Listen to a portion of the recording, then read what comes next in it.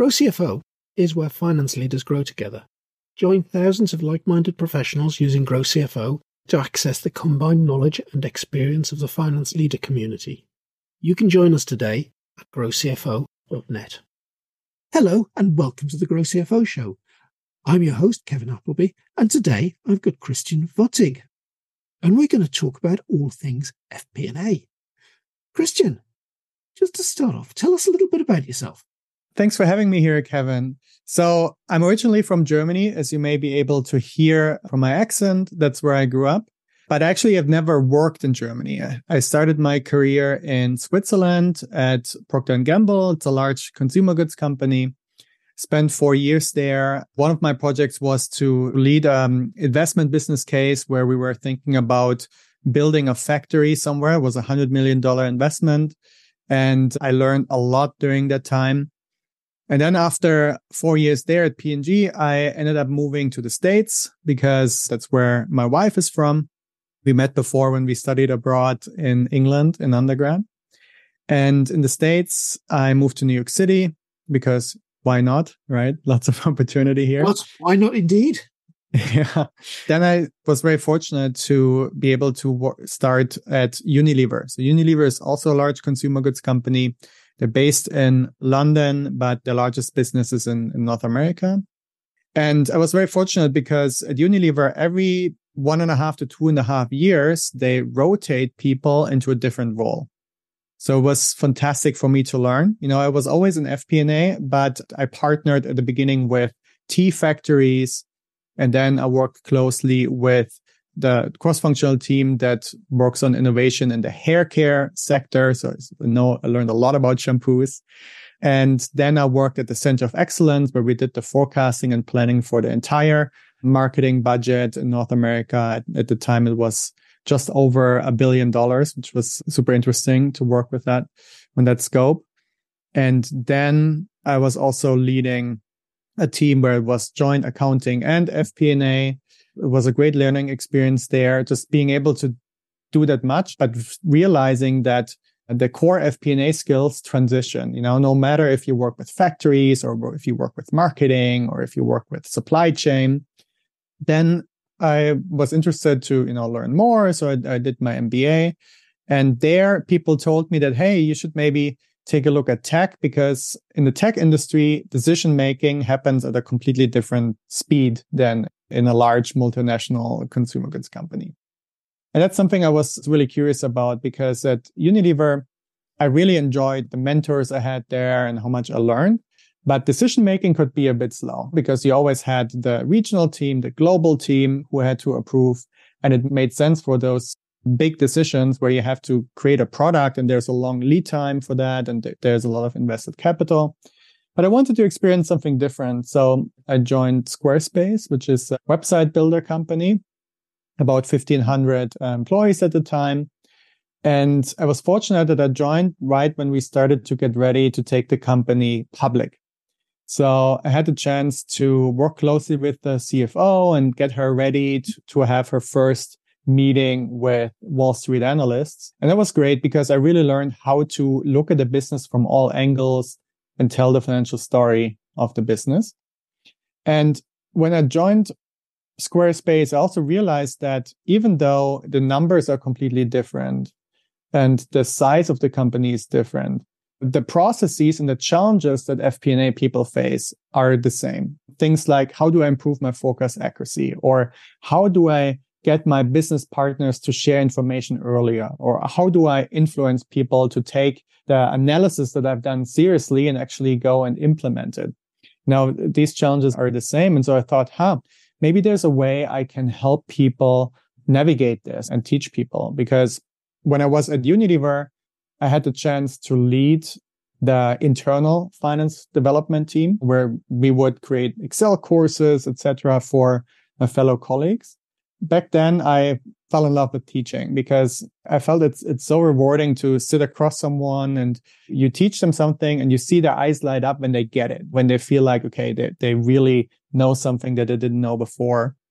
And that's something that motivated me. And so when I was at Squarespace, I felt that, okay, my skills seem to be translatable, even though it's a completely different industry.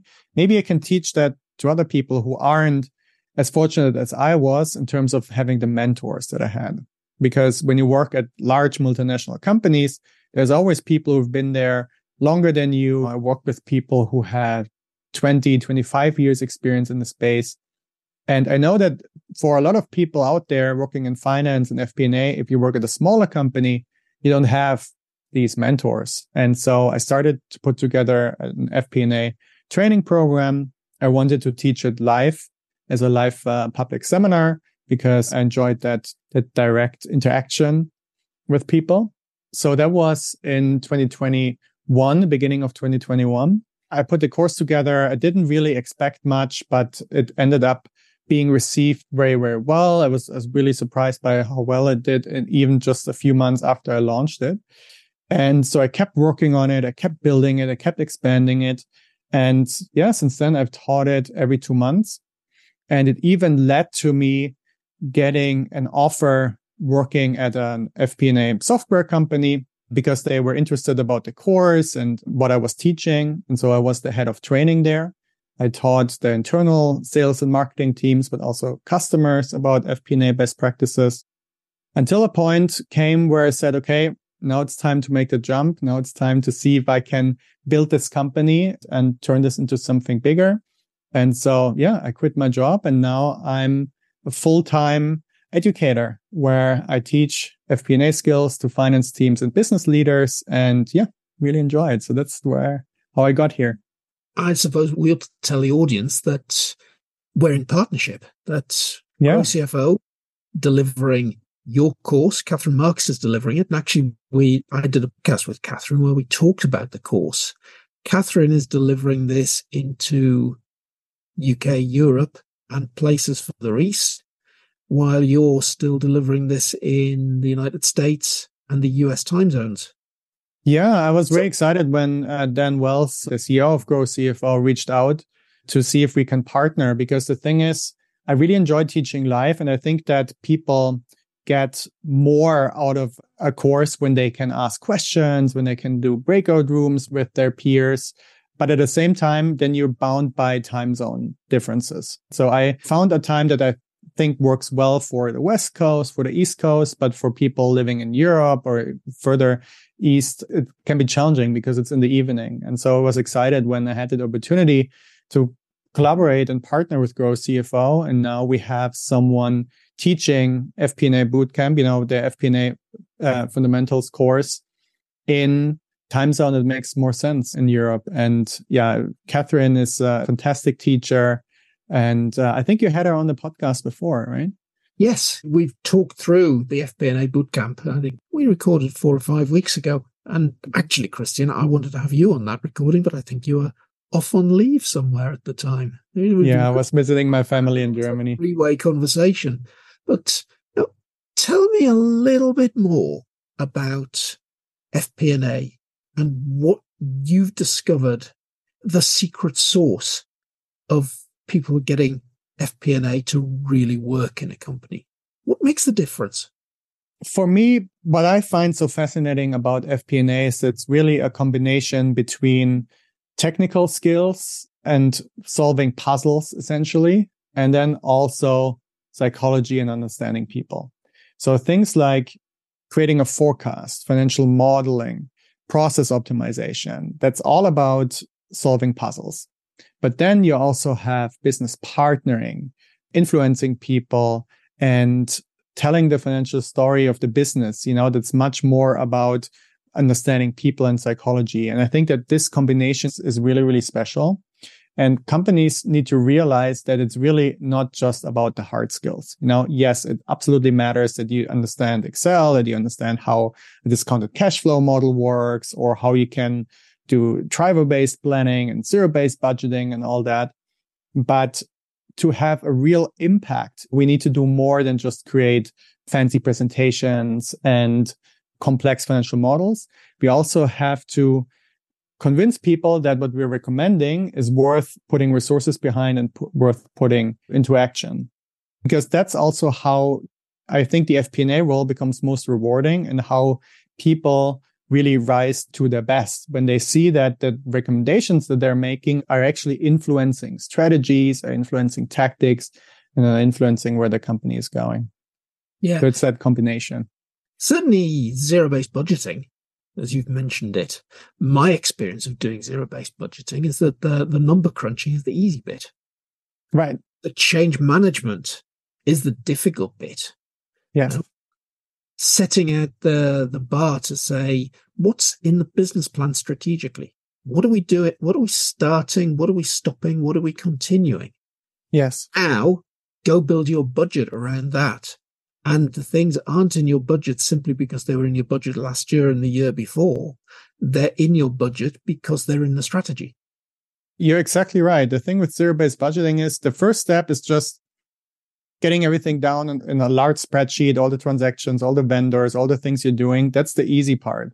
But then getting people to actually look at that and deciding, okay, this is something we should keep. This is something we should stop. This is something we negotiate. That's the hard part. And, I was in charge of implementing zero-based budgeting at Unilever when we did that for the first time. And yeah, the challenge was that basically you're telling budget owners, hey, I want you to figure out how to spend less money and how to return money back to the company. And that's a tough ask because they feel like the more funding they have, the more they can do, and the easier it gets for them to achieve their targets and their goals. How we ended up solving it was, so we were very conscious about that. And unfortunately, we thought about that early and we said, okay, we're not actually taking money away. So we'll ask you to identify things that we can remove that are just don't have the return on investment that we're looking for. But then we are not dropping that money to the bottom line or giving it somewhere else. It goes into a central fund that's still earmarked for you marketing team, for you sales team to spend in the future, but it will be reinvested into the things that you identify as making more sense. And that completely changed the game because then they thought like, okay, I'm not hurting myself by lowering my budget. I'm helping us all have better efficiencies by repurposing and reinvesting the money more appropriately. Yeah, I know that one of the biggest challenges that I've had doing that sort of exercise is the person who's being asked to give up their favorite project. Everybody seems to think that they can have the one exception to the zero base. Yeah, you can have a few exceptions, but you can't have too many. And that's a really, really tricky one to manage. People have a lot of themselves vested in some of these projects. They've been going for years. They're really passionate about things. They struggle to give them up. I dare say you've had a reasonable experience of that sort of thing when you've been negotiating budgets. Yeah, exactly. It's like with any negotiation, it comes down to understanding what people really care about and what they really mean when they say, okay, this is critical. Because sometimes I think that also finance teams are not asking enough questions around what are maybe some qualitative aspects that this particular project unlock, that are hard to measure in dollar amounts. So, for example, even though the ROI of a certain project may not look that great, it may make other projects easier to execute because the resources that they're getting can be used on other projects as well, maybe that we're not seeing. So oftentimes things are more complicated than we think at first thought. That's something I've learned over the years. And so it just all comes down to asking questions around, why is this your favorite project? What would happen if it were to go away from one day to the other? What would happen if we could double the investment into that? What's the one thing that is not just the biggest impact on the bottom line, but the biggest impact on achieving our long-term strategy, to also not take that long-term view out? And so, yeah, I think it all comes down to asking the right questions. This is what I love about FP&A. It's as much about understanding the business as it is about understanding the numbers. Numbers, Christian. Accuracy of numbers when you're doing this. What's your view about how accurate does FP&A need to be? And we're always talking about, can we have more accurate forecasts, things like that. But is the accuracy of the numbers absolutely critical?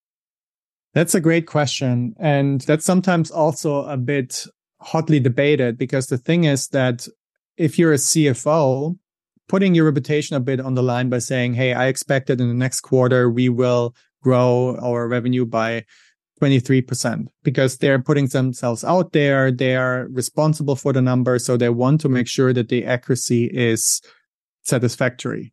But at the same time, we don't want to spend all month just chasing after another 1 or 2 percentage points in forecast accuracy, because then the team doesn't have enough time to do what I would argue is even more important, which is the so what part. So, okay, so we're changing our forecast, we're taking it up or down. What does it mean for the business? What does it mean for how our tactics, how our strategies translate into tactics and action plans? Making that connection. And you can only make that connection by talking to your business partners and taking the time to look beyond the numbers. So what I recommend companies when they come to me and they say, hey, how can I improve my forecast accuracy? I would recommend combining multiple forecasting methods, because then some of them have advantages that are offset by other methods. Some are biased in this direction, some are biased in that direction. And that may sound at first glance as if I'm saying, oh, you need to spend more time, but it doesn't necessarily mean that, because there are forecasting methods that are very time consuming, like driver-based planning, for example, very effective. So I think companies definitely should do driver-based planning, but you can combine them with things like statistical methods, where you set up a model once. Maybe you work with a third party to get data scientists involved to get it up to a high degree for the accuracy you need. And then once you've set it up, you can just run it again every month, and it doesn't take a lot of additional time.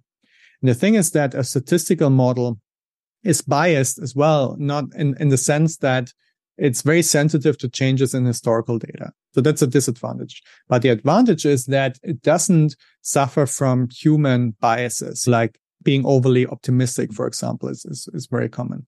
But then when you combine that with something like driver-based planning, where you can be more nuanced, you can take context into account, then typically I've seen that the combination of the two gives you the best balance of not spending too much time on forecast accuracy, but still getting an improvement there.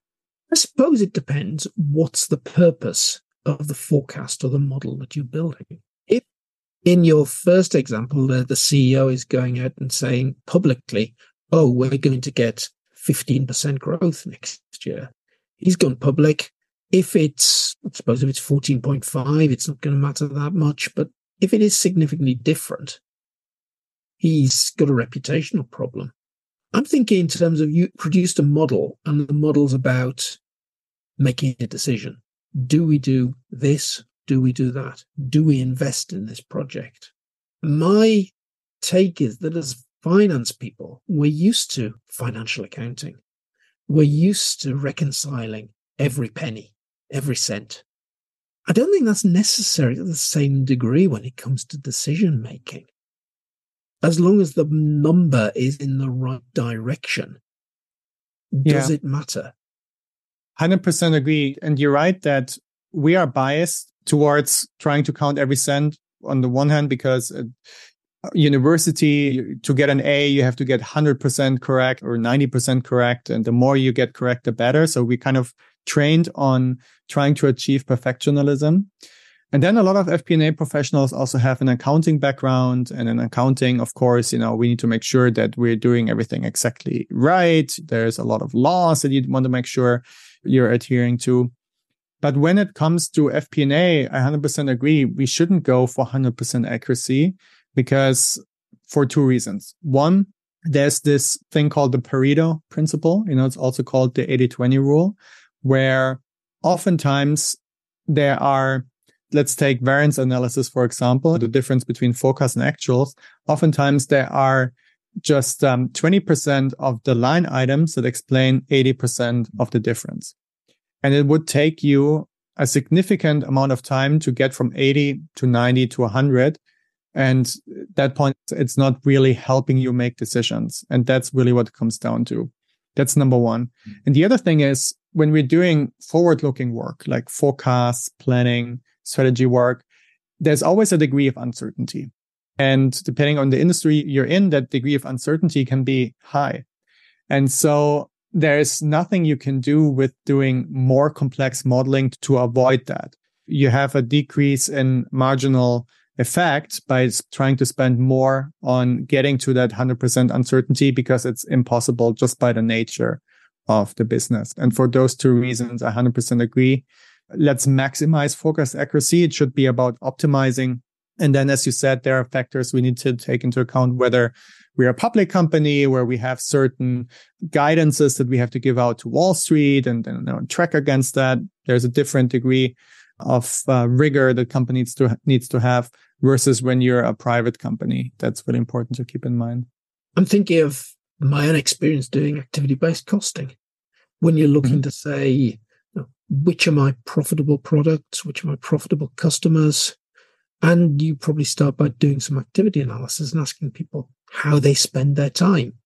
And you'll give them a few activities and say, okay, allocate your time against those. And they start thinking, well, okay, Kevin, I'm going to have to go away and record my time, put a time sheet together for this. No. Let's do it more basic than that.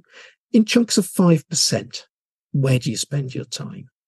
Because my experience is it doesn't matter if you think you spend 25% on an activity.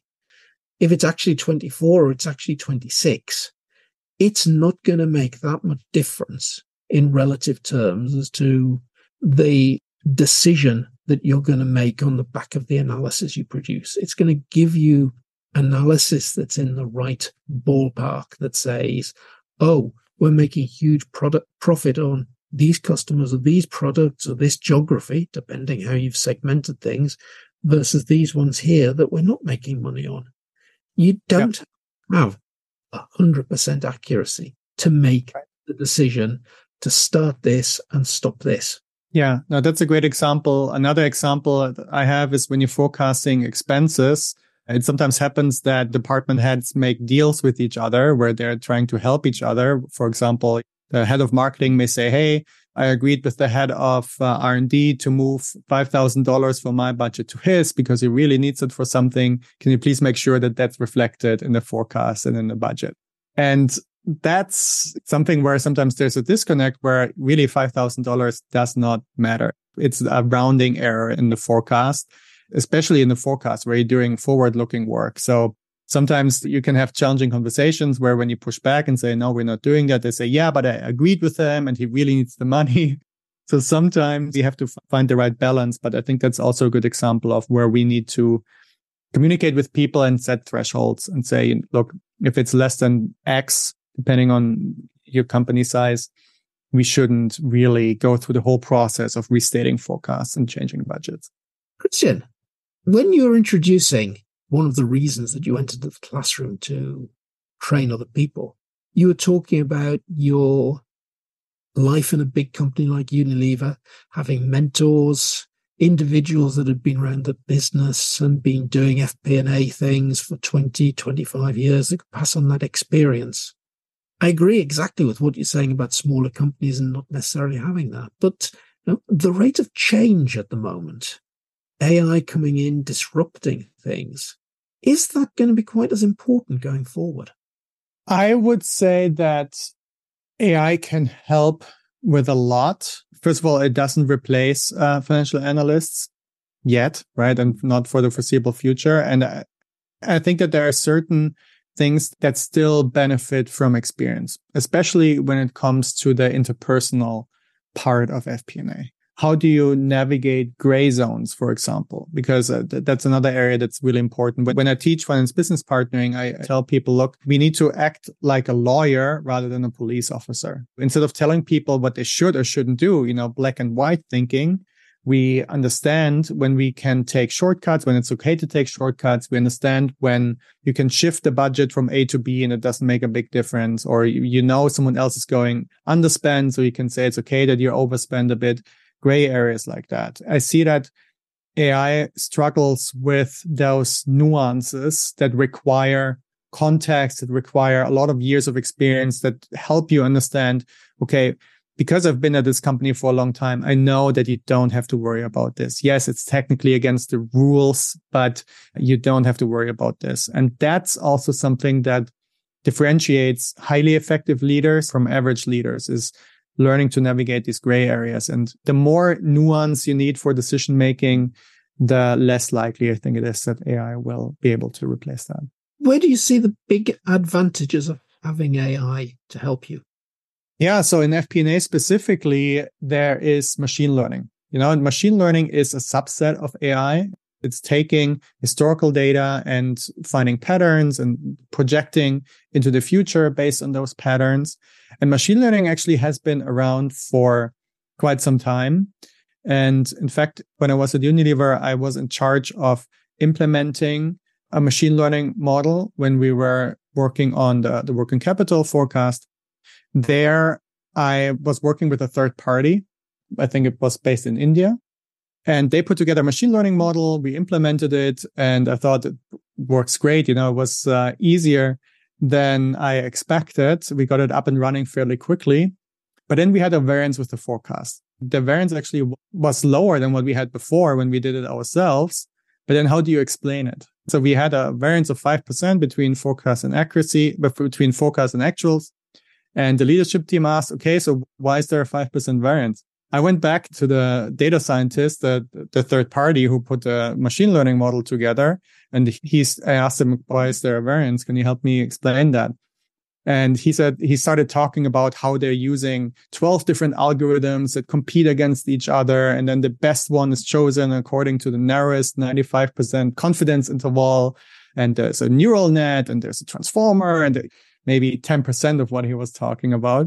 I realized that that's not how we can explain it, because some of these algorithms are even a black box for the data scientists because they're so advanced. And so I thought, should we maybe invite someone from their team over to our office so we can explain them a bit about the business?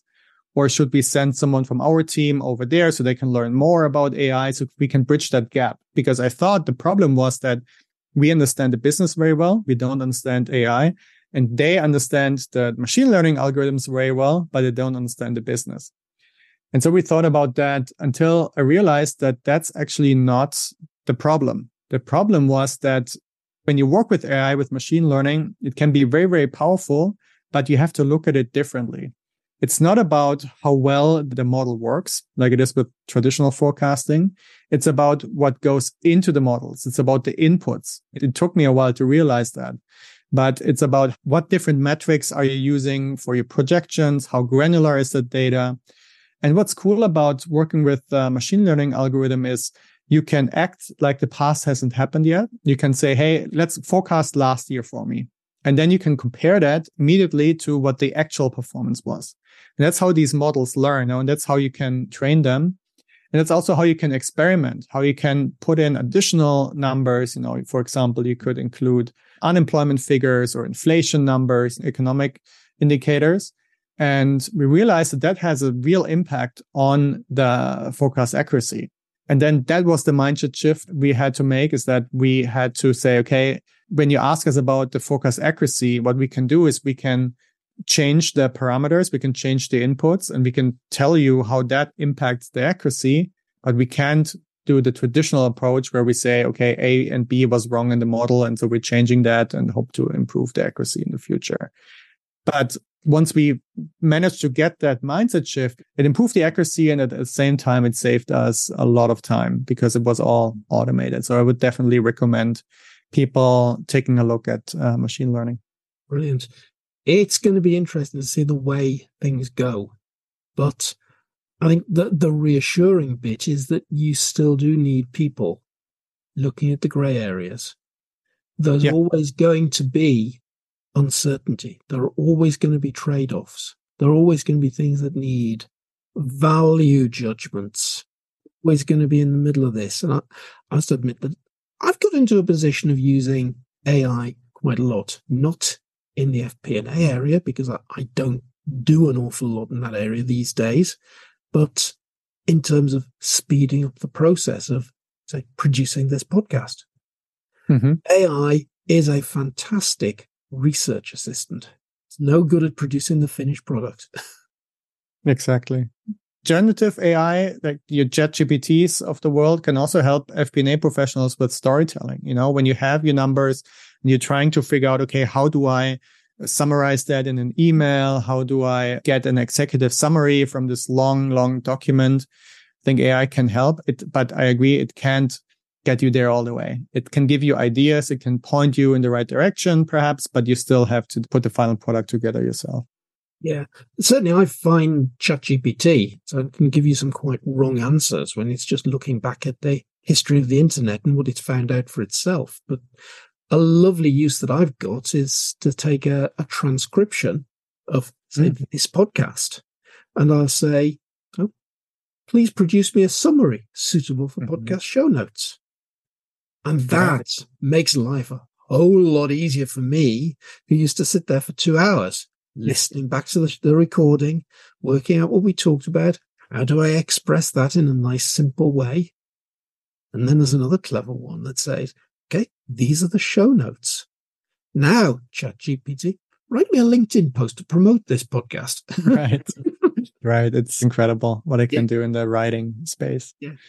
And again, it's probably not the thing that gets posted isn't the final draft. The final draft's still got to come from a human. So, Christian, you've talked us through a long transition that's seen you move from Switzerland to the United States, that's seen you move from fast-moving consumer goods into tech and then into the training space. What's next for Christian Wattig? That's a great question. I really do enjoy teaching, so I definitely want to keep doing that. I've also given a few speeches in the past as a public speaker, as a keynote speaker, and I realized that I really enjoy doing that as well, which is related to teaching, but it's different when you're standing on the stage. I really find that enjoying. And it's just so exciting to be a creator at this time. As you mentioned, there are so many tools available, I feel like I have a virtual assistant that I always have available, and I don't even have to feel like I'm bothering him or her, because it's just always there in the browser tab. And that can make your life a lot easier. What I was a bit concerned about going on this journey was that I thought it would be a bit lonely, because I thought that I would miss my colleagues working at a large company.